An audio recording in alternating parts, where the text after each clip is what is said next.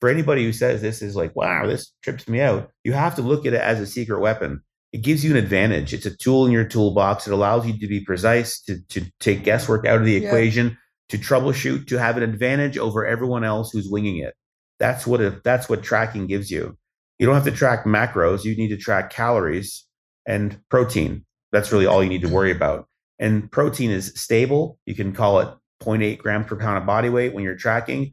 And then calories have to systematically climb. That's a general rule. I don't want to give a caloric intake because there's variables there, but you do want to be systematically increasing your calories. You'll start to feel better. You'll have more energy. You'll sleep better because you overall have to remove yourself from a deficit. It's kind of like feeding the machine. This will bring the stress levels down, and this will also set you up for future fat loss. What are you doing to create your dream life or your best self? Why do we see some thrive through challenges while others struggle? Welcome to F It, a podcast where I talk about the main F's in my life that have helped me in creating my best self. Faith, family, forgiveness, food, fitness, and formula. Hi, my name is Amy Ledeen, and most would say that I've had my fair share of struggles, whether it was placing my baby for adoption at 18, facing my marriage-ending affair, or battling stage 4 cancer for almost 7 years. It's safe to say that I've been through a lot. Join me as I take you through my story, my journeys, and share with you the tactical strategies every single week that will help you thrive and overcome anything you face. That's right, I'm going to show you how to create a future self that you'll be proud of. So buckle up, get ready for the ride as I take you through my story and bring other guests on that have helped me along the way. Okay. Well, as promised, I had to bring back Eric as quick as possible because I do hope you're seeing a theme here in some of the things that I am putting out. And that's because a lot of you are asking for it. And I really want to serve you and, continue to bring you topics and things that really are going to help you. And it's obvious just by, way of our business, we're primarily on Facebook is, Eric has been posting a lot of content in this specific area, and the, comments back is showing us that this is a huge issue. So I wanted to have him on. We will probably do multiple on this because I know Eric can talk a lot about this. So I'm going to let a lot of you guide where this goes from here. You can always email the podcast, amy@amyledeen.com. You can DM me, you can DM Eric. I know I can always convince him to come on. So first, let me just welcome you back. Welcome. Thank you. I'm excited for today. Now, if you're looking at the topic, the title topic, and you're like, what? Menopausal and metabolic mind games. Well, the crazy thing is, and I just happen to remember this because I remember when Eric wrote this article because he called me on the phone to read it to me, is one called Metabolic Mind Games. Now, how long ago was that? Like 2010. Yeah, it's been like 12 years. So, because I was at a track meet. Mm-hmm. I know where I was when you called me because that thing went everywhere. It was again, like a thing that kind of shifted, where people stood with certain things, right? You were starting to already see something in the industry. And so today, this podcast isn't just going to be for the person that is the perimenopause or menopausal person, although I would say you're eventually going to get here. So even if you're 25 and you happen to turn this on, you should listen. Additionally, from my own experience, I was one of the people that had the metabolic damage, for lack of a better term, when I found Eric. And I, as you'll learn through this podcast, the cause can be from different things. And for me at that time, it was prior dieting history. So what I want you to get from Eric today, I really don't want to waste his time. So I took a lot of notes so that I could serve you best in answering questions. One, we're going to go through the problem. The big problem that we're discussing today is things that used to work just don't work the same anymore. And this isn't, in terms of fat loss, that's the ultimate goal for most people is they're like, it's just not working the way it did. A caloric deficit is maybe not acting like a caloric deficit as it did in the past. And we're going to go over some of the causes. Well, I'm going to have Eric go over some of the causes, some being age related, which, as we'll talk about with perimenopause and menopause, it could be prior dieting history. Like I mentioned, like my case, tons of extreme dieting, your lifestyle, and then of course, medication. He's going to get into that. And then I can't wait for this because he's going to, you're going to go away with some solutions. And I want to give this advice to you now because I know Eric can drill it in, but I'm going to give this as a tip. Don't take these things lightly. It's like we've ignored it. So I just want to take that all to you. And then lastly, if you love this podcast today, go share it with a friend. This is how it's going to get seen. So, all right, going right into it, under the problem topic, okay, and that's what you started posting about was things not, working the way that they used to in the past. You've been in this industry, 18 plus years. What have you seen back then when you wrote Metabolic Mind Games? And what are you seeing now that is similar yet two different demographics? Like, what is it that you're seeing now? Because it's been a long time.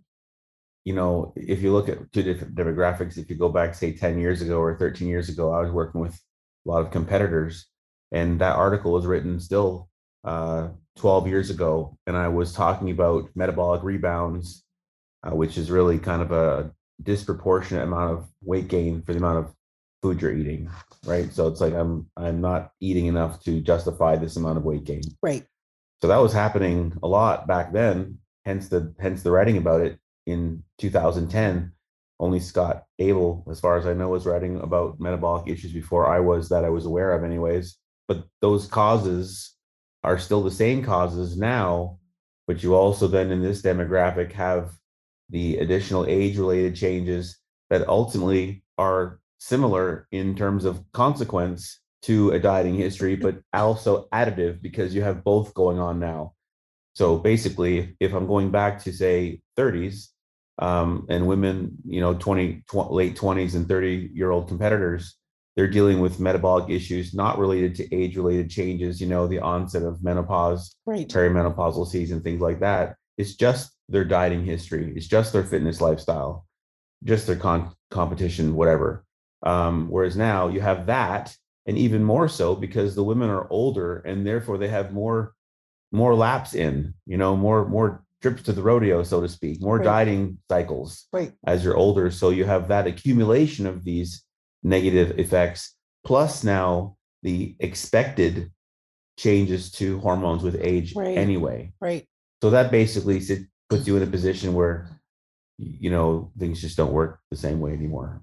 Right. So some people are still even fixing that initial problem, like me, I was the person that had that. We, fixed it, but obviously a fragile, I can't. Well, you have the women's metabolisms and hormonal profiles are way more sensitive anyways than men's. I mean, thyroid is the best example. You see that in females way more than you see in males. Right. You see that post-dieting rebounds way more in females than you do in males after extreme dieting. So they're more sensitive. So therefore, and you have repeated bouts it's more sensitive by design anyway. And then they have more diet cycles thrown at them as well on top of that. Right. So this is a wear and tear issue, basically. Right. Prior to the menopausal season, this is a wear and tear issue already. Right. Because your body's just, as we're just getting older. This is going to compound it now. Okay. So now, going through, the causes of this age really, some of it's just age, right? Well, you're going to have the age related changes. Let's say you have no dieting history. You have an advantage because you haven't put that stress on your body. You don't have all that stuff that's, hormones take a beating with up and down diet cycling, you know what I mean? Like weight cycling and stuff like that. So, someone is they're going to go through like that perimenopausal season can last a long time. Right. So you have a change in hormones. So these progesterone levels drop early on. Right. And who knows, that's where you have all the symptoms that people talk about. Right. And then later you go through that short amount of time that's actually menopause where the estrogen levels start to come down now too. So on the other side of that, in your post-menopausal season, you have those hormones are down, estrogen and progesterone, absolutely and relatively speaking. Okay. Right. Okay. So you're now dealing with a different body that this is a natural cycle, right? So depending, let's say you have this natural cycle, which is stress to the body. So let's take, for example, a given caloric deficit. When you have healthy balance between progesterone and estrogen is not going to be that stressful to the body. Right. That same fitness lifestyle, dieting approach, cardio approach, when you take estrogen out of it or take these hormones out of balance, now it's a stress on the body. Right. Okay. So your body has changed. Your body has changed naturally, and it will have also changed. This is the point, though. It will also change because of the dieting history. So people are going to go through these age-related changes anyway. You can mitigate that, obviously, by doing all the stuff, right? It's the same thing for a person with a dieting history, which is really much everybody that we deal with because we're fitness people, right? It's like this. Because you've lived a fitness lifestyle or tried to be fit or have struggled with weight for a long time and have done the dieting thing over and over again, it makes your menopause harder. Right. Okay. That your makes body's sense. Going into it with more stress already. Then you're putting yourself into a hormonal environment where everything is more stressful by default. And you have a heightened amount anyway. Right. So this is a chronic situation that is just going to exacerbate symptoms during menopause. Right. So they start, where do most people in your feedback, when you say, are you noticing this? What are they saying about it? They're noticing that they can't, they've been doing all the cardio and they're well, you're going to have women probably know the perimenopausal symptoms better than I do. You know what I mean? There's a lot of changes that happen, right? You have the flashes and the temperature dysregulation, dryness, so on and so forth.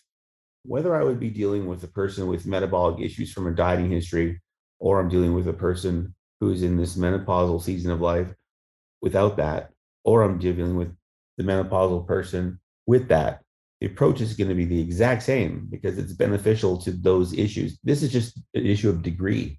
Gotcha. Degree of issue, degree of assault right now the body's under, right? So a person who's got a dieting history and is going through this needs to be extra diligent on all the things and extra patient because you're deeper, your hole is deeper. Right. You got to climb a bit longer, right?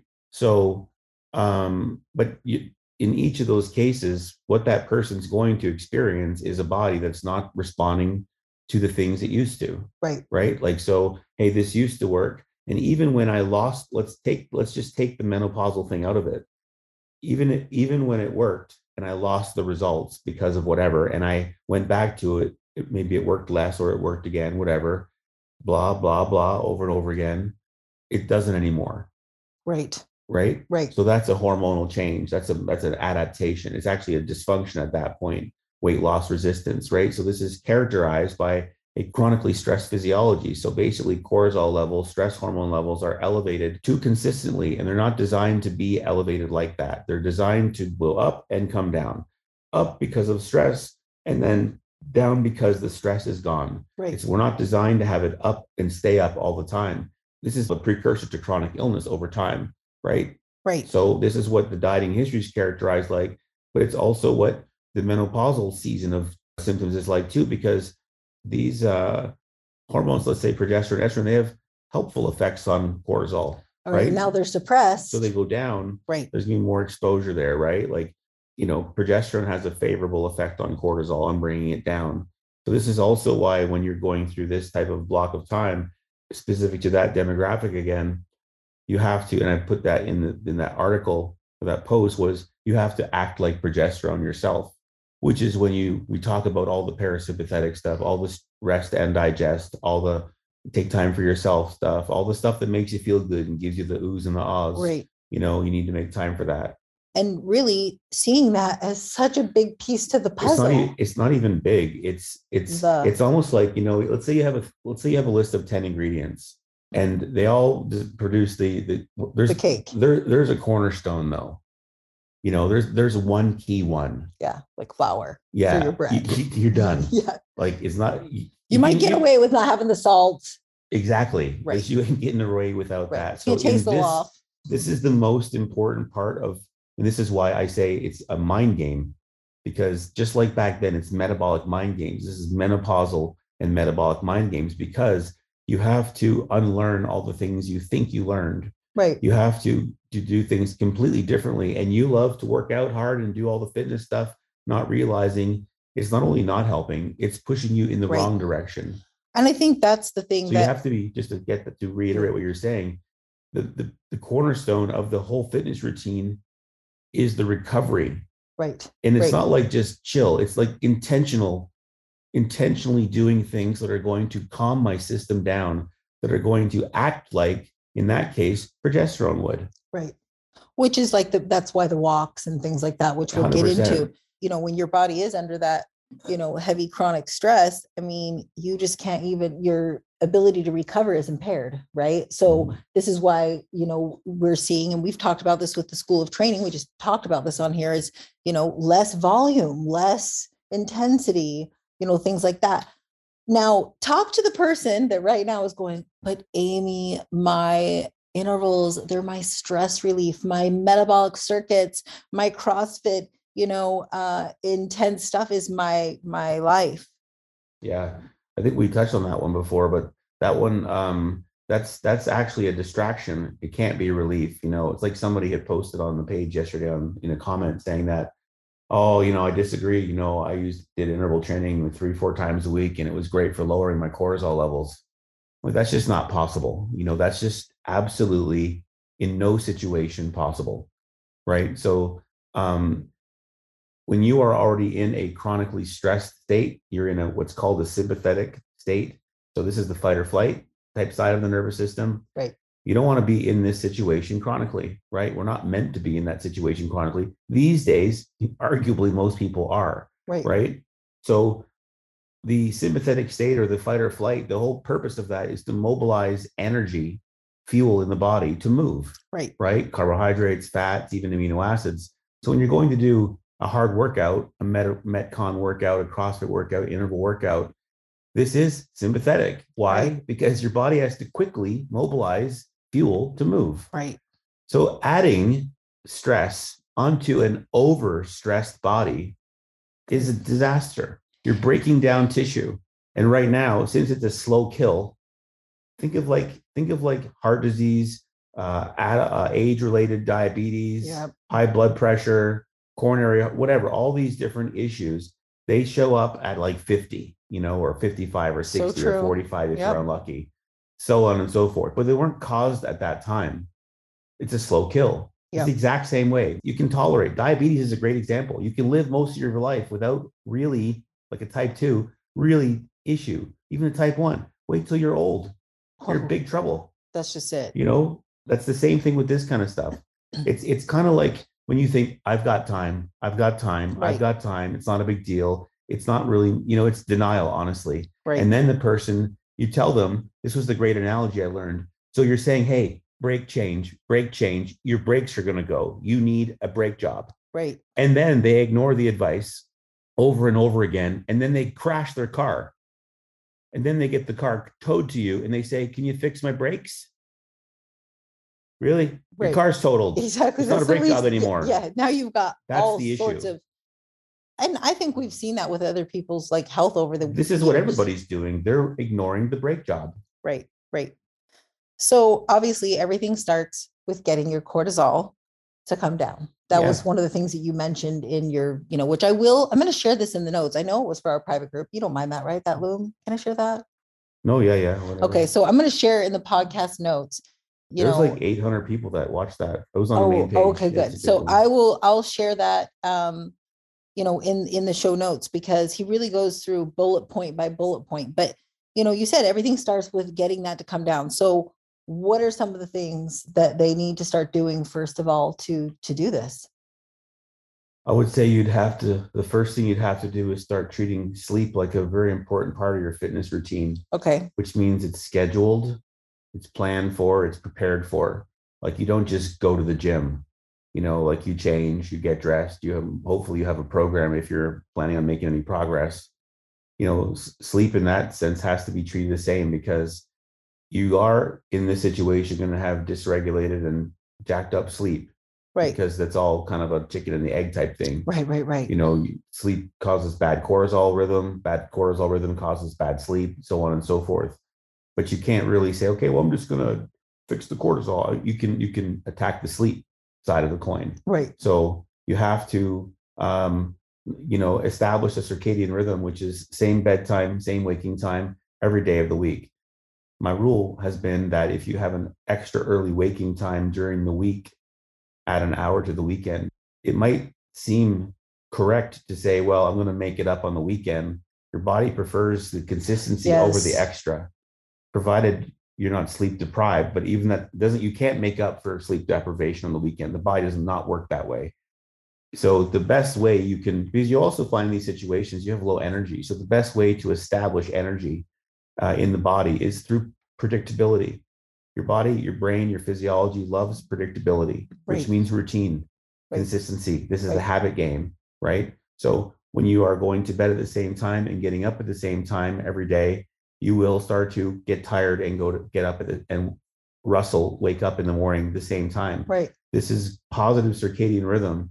The reason why this is positive is because then it positively affects the cortisol biorhythm for the day. Well, because like we've seen on my Oura ring, something's going on 2, 3, because I obviously I am in this category by even two if not parts. by chemo. Yeah, exactly. I'm by it in 2 parts, but I have an Oura ring now. I've talked a little bit about it on here. I seriously want them to like sponsor or give me a discount code for other people because I love it. But we've seen I have this spike. It's pretty consistent too in the middle of the night. Right. So what's happening there is that's going to be a cortisol pump.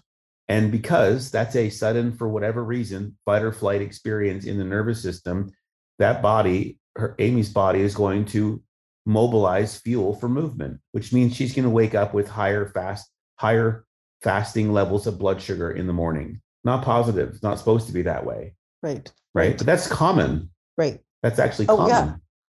And, just one more, because I was doing a little bit of research on sleep for another podcast I'm doing. And you had actually shared this with me a while back when, I wasn't seeing sleep as this because I just was always so deficient and I just kind of had accepted it. And most of you listening are like, oh, it is what it is. And then you gave me the study and then I found it later. It said that when dieters had cut back on their sleep over a 14-day period, the amount of weight they lost from fat versus muscle tissue dropped by 55%. Yeah.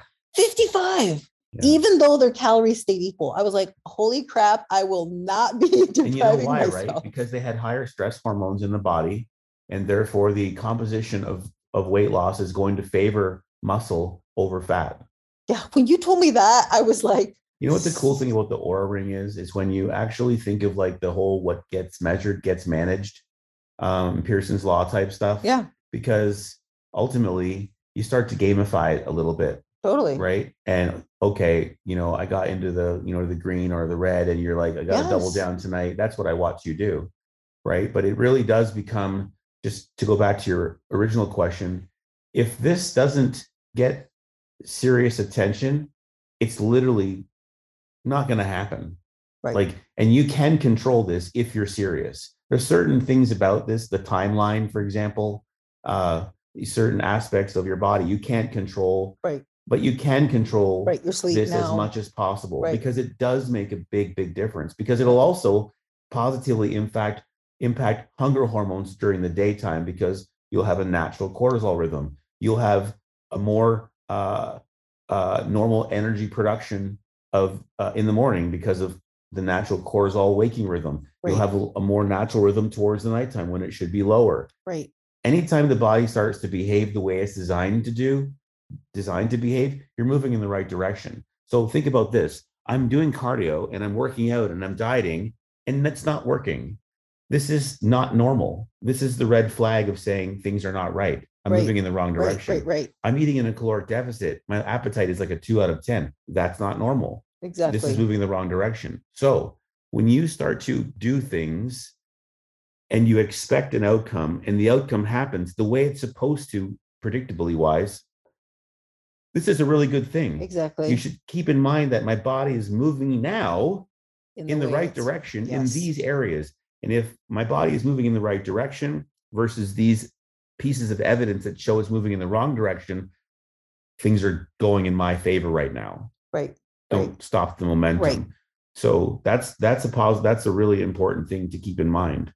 Meal timing. Right. The same thing with eating at the same times, because that's going to cause you to have the benefit is that if you are, you shouldn't be, let's not talk about dieting, but if you are dealing with hunger that's fluctuating, you have to white knuckle between meals. if you eat at the same time every day and not between meals, you will start to position that hunger experience at those meal times.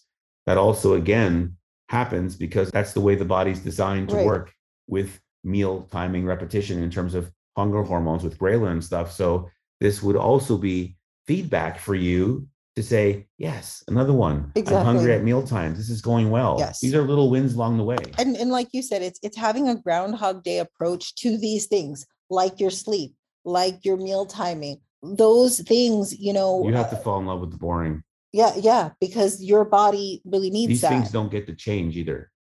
You touched a little bit on the walking, but we program daily mindfulness, 4 times a week. Can you talk about why we program those and, again, what's the whole point of them? Well, let me just say one thing about the walking is that walking is probably the only activity that solves 2 problems at once. One is it is shown to lower cortisol levels and lower stress hormones. If you do it in green environment, even more so. And 2, it's it sensitizes your body to insulin. Walking does. This is something you're going to deal with as estrogen levels fall. Estrogen is something that sensitizes your body to insulin. So if you are, eating more carbohydrates, but your estrogen levels are healthy, you'll have a better response to that than if you had low estrogen levels.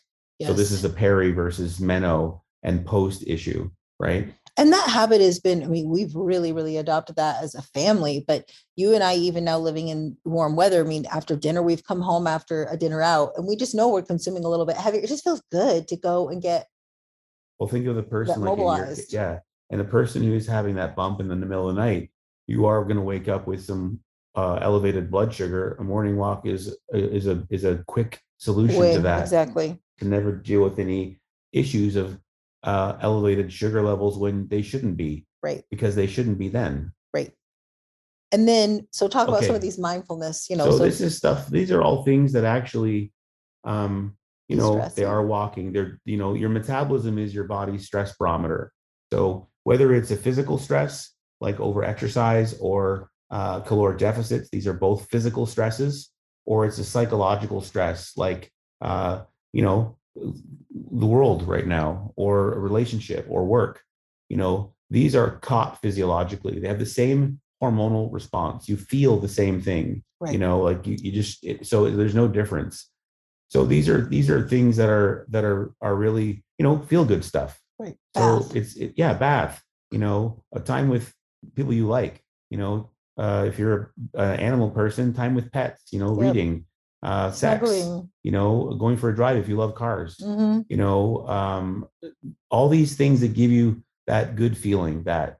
And I think, we all know it, but being intentional. Intentional is the key. You have to know that I'm entering into this on purpose for me. This is my time. Yeah. I'm not getting in the bath to then scroll news that will stress me. No. I am actually taking the bath, knowing it. I'm setting some candles out. I'm dimming the lights. I'm doing the things, you and I have, I guess I'm going to show your soft teddy bear side, but we have seen that snuggling. Oh yeah. Really, really lowers our physiologically. Stress. Oh, that's what I mean. It's insane. And so knowing that and taking the time to do that, is important. It's like, hey, let's just have a snuggle. Yeah. Hey, you know what? Once you learn your secret weapons, you use them. Yeah. You have to do this. And I have clients that still kind of resist.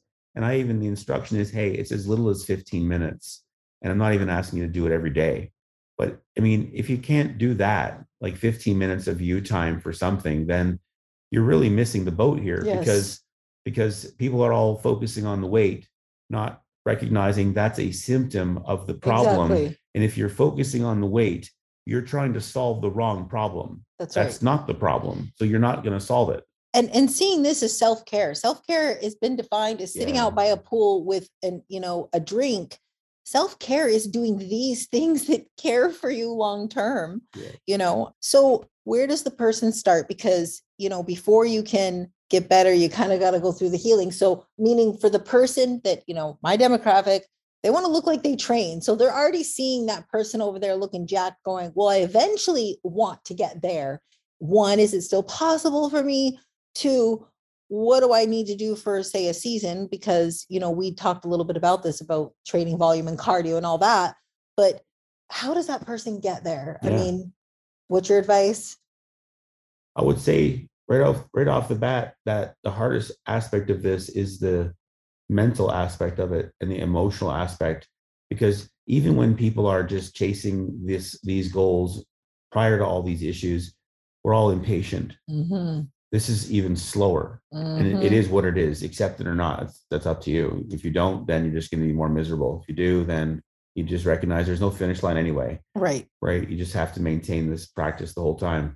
But I would say, you know, as we talk about, there's foundational things, like we have to input things on the regular as now a part of lifestyle, which means it's not something you do. It's part of just who you are. Yes. It's like our walk every day. Yep. You know, that's just me. You know what I mean? Yep. So certain things around your sleep, it's just you. For the most part, that's just you. Now, it has to become like that. It just has to. If you're not willing to make that decision, then you're honestly just going to keep struggling. So that's important. This routine, this structure, this kind of stuff. Training wise, you have to recognize that, you know, HIIT cardio and all this high intensity stuff, as much as you might love it, it's not good for you. It's not just not good for you. It's just bad for you. It's part of the cause. Right. You know, if you have dug yourself into a hole with a shovel, you can't just buy a new shovel and dig yourself out. You digging deeper. Yep. Right. So you can't do that. You want to be not over exercising. You want to be lifting weights, strength training. You want to be focused on getting stronger in the gym, training as little as you need to do that, you know. Now, if I'm thinking of a one-on-one client, if I'm giving general advice, I'm going to say, probably you're going to have to take a week off. If you haven't taken a week off from the gym in a while, take a week off. You might even need more, but hey, let's just meet halfway. Let's say a week, right? Everybody can do that. If it was one-on-one, I would have, you know, who knows what I would say. Maybe I would start them. I'd have a week off. Maybe they're training twice a week, but I'm probably going to default to 3 times a week, right? Because there's also the whole element of like, this is hard anyways. You still got to have some training fun. And we discussed this, you know, last night. Eric had the heart-to-heart with me that I have to go to the 3 days. You're fasting twice a week, right? So it just makes sense to just it really for recovery. And I would say take even that out for the person listening that is a cancer patient. Like, I've been able to get away with doing a little bit more, but that's not necessarily what's best for my body. It was probably best for my mental health at times. But now the conviction here is teaching me that, you know, Amy, even though you are pulled in that way to train 4 days a week, why do I need to do more when I know that this is actually going to be better once I can let go? Well, you can be addicted to progress or training. Right. And, you know, try being addicted to progress now. Exactly. So if you know, I get it. If you're sitting here going, this is hard. And I would suggest that if this is 3 days a week is like, I mean, it's not like you're training 1 day a week. I just meant, you know, that along with, you know, you hear some of these ladies that are in our group right now. I mean, they're like aerobics instructors that are scared to death to lose it. And where I'm going with this is, if this is already like, you know, triggering you and you're afraid, join our next school of training. And here's why. We have this group and the accountability. You won't want to add more because you're going to be threatened by, you know, soon it'll be other women because they'll get it now because they're seeing it. And sometimes you do need that extra layer, because I'll be honest, I knew what I was doing was bad for me back when I was over cardioing and stuff, but just afraid. The accountability is really helpful. Yeah. So, okay. So back to that. Yeah. It's so training 3 days. I would train 3 days a week and I'd be trying to get stronger. You know, you have to be mindful of your volume. Because again, you're playing a recovery game, right? So every dose of stress requires like 2 doses of recovery during this phase, right? Figuratively, right? I'd walk all the time. You know, I'd walk outside every day. If you could walk in green, that's even better. It's not a power walk. It's not a brisk walk. It's not a calorie burning walk. I would ditch the mindset that the gym is for calorie burning or quote unquote getting in shape or losing weight. The gym is for development. Yes. It's for getting stronger, for progressing yourself, for building more muscle, for becoming more fit. It's for enhancing you. And make sure your fat loss and weight loss is about decrease, you know. Let the other 23 hours of the day, your diet strategy, which we'll get to, control the fat loss. So lots of walking. You can't overwalk, lots of walking. And I would train 3 days a week from an exercise standpoint. I And would do then, no hit and no formal cardio at all. and to recap before he moves on to the rest, like you mentioned, it's the Groundhog Day approach with those are just as though, just like he talked about, this is now other strategies, but the cortisol coming down, it's like Yeah. Anybody, and honestly, this is simple but not easy.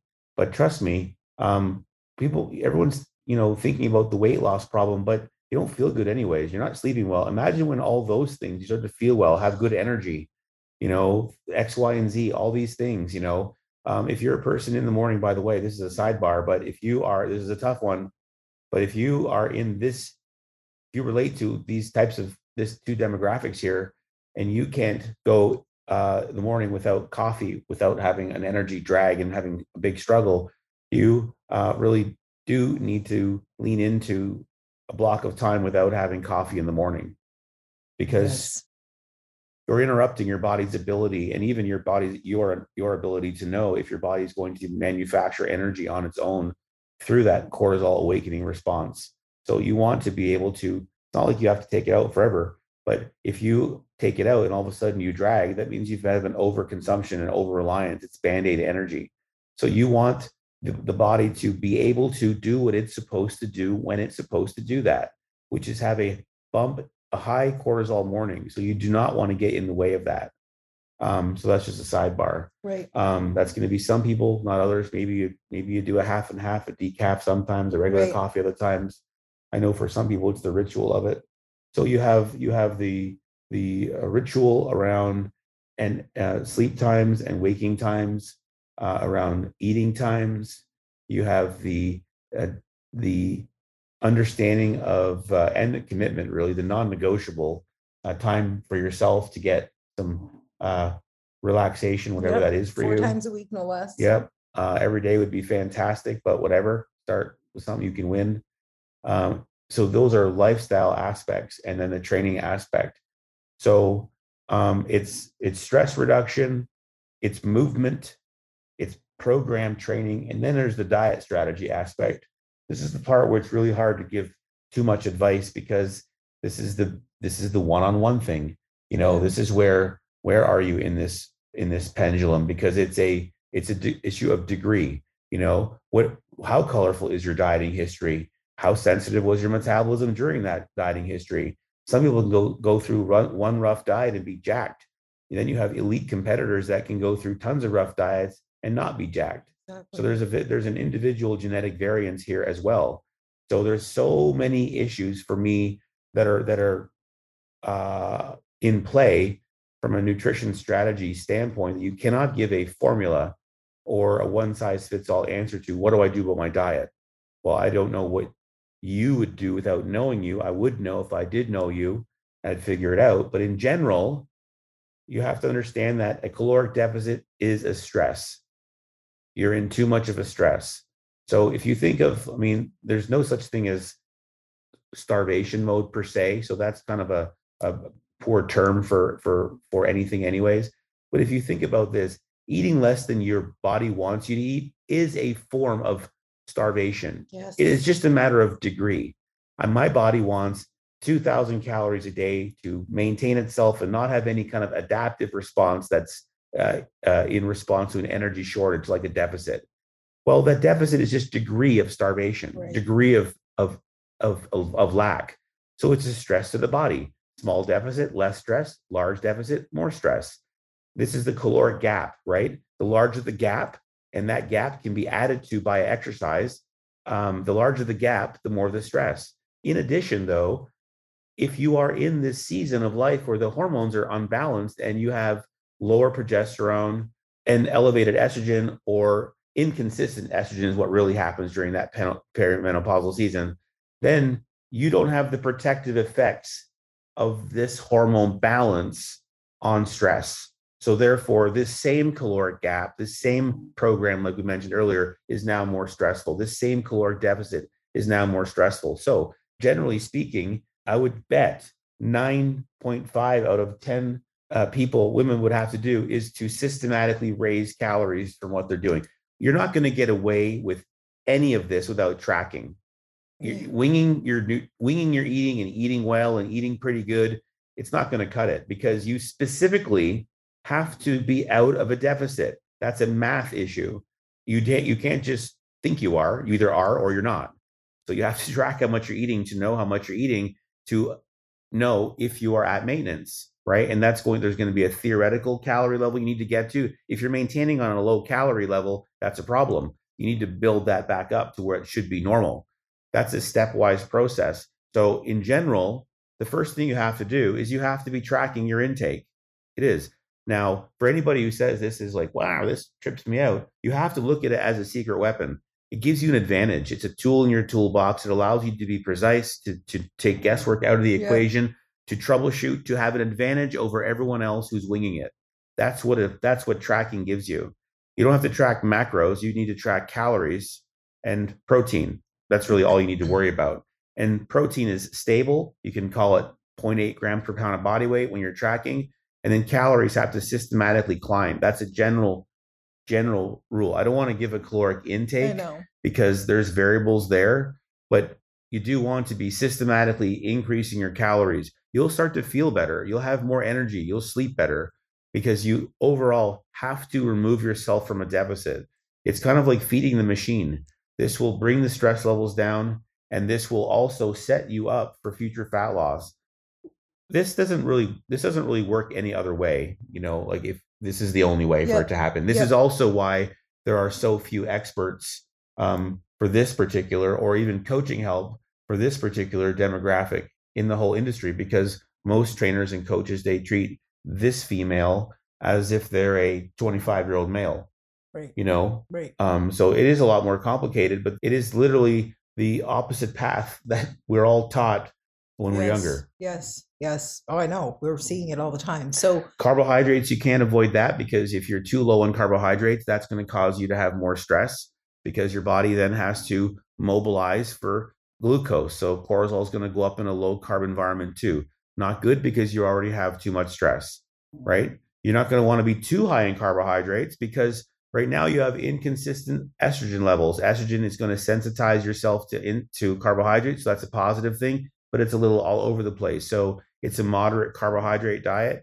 It's ensuring you have enough protein. Why? Because if you don't have enough protein, and you need to have enough calories, then you're eating just mostly carbs and fat. Right. This is the wrong breakdown of calories for you. And if they're following, like if they implement this, like the specifics of the calories last, and they've already done this Groundhog Day with meal timing every day, which, if you're timing your meals and stuff, then the chances are you're planning out some of your meals, which means there's better intention around that. You'll also notice cravings and things like that go away when, again, you have this predictability that then when you punch in the numbers, you're just going to see it as another layer of, honestly, your own, control and awareness of, what you see. I went through a season of not liking a food scale because of that disordered, eating and dieting for so many years. I see it as the opposite. Our kids see it as the opposite. It's, me fighting cancer when I have struggled at times to eat. It's like getting enough protein in, weighing it out, and forcing myself to then chew on that, right? No guesswork. Exactly, because I want to know what I'm having. Yeah, if you're trying, like, changing your body, like building muscle, these are well-researched things. Fat loss, these are physiological science processes in the body. Yep. There's no guesswork on how this stuff works. Yep. Like, there's a way to do it. So you're not going to just accidentally wing it there. These are tracking, and for a season, not indefinitely, but for a season, when you're trying to manipulate your body, which is really, you're trying to manipulate your body. You're playing science. Yes. You're executing instructions that are meant to manipulate your body in a positive way. You got to be precise. You're never going to be good at intuitive eating anyway, unless you master precision eating first. I've said that for years. Yes.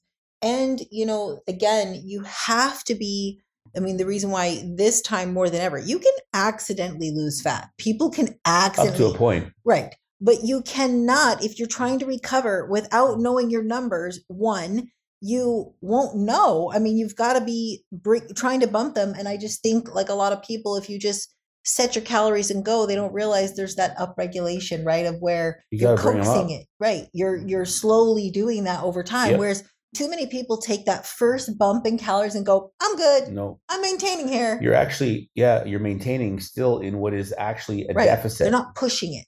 Yeah, you maintaining at 10 times body weight is bad, really bad. You know what I Right, mean? right. So that doesn't mean you've done it, your things are going well.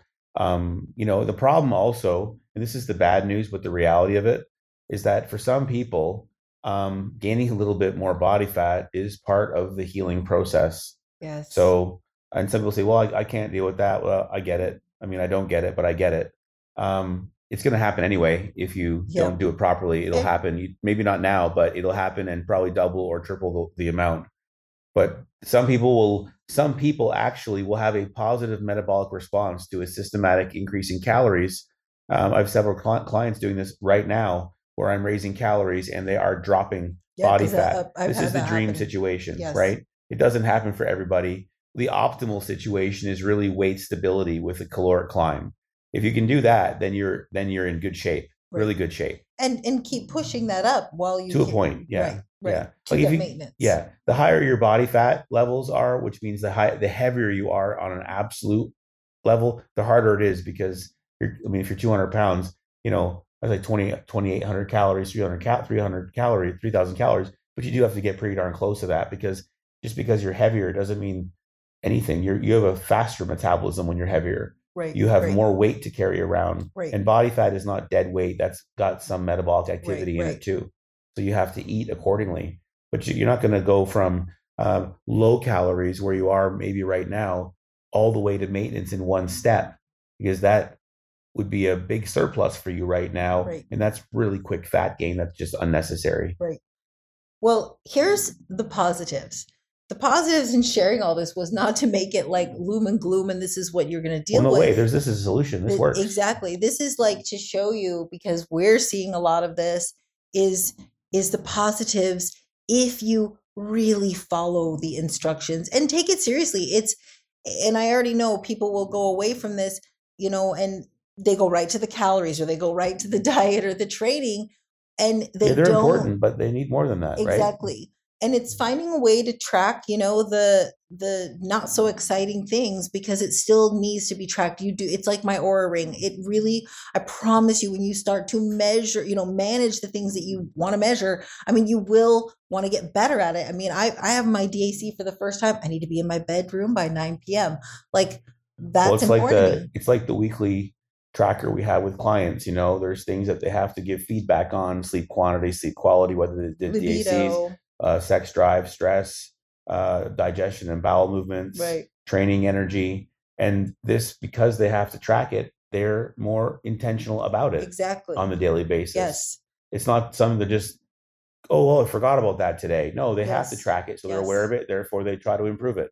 Yes. Oh, man, this is a really in-depth, topic that I know we're going to continue to bring, because it affects me, it affects our demographic.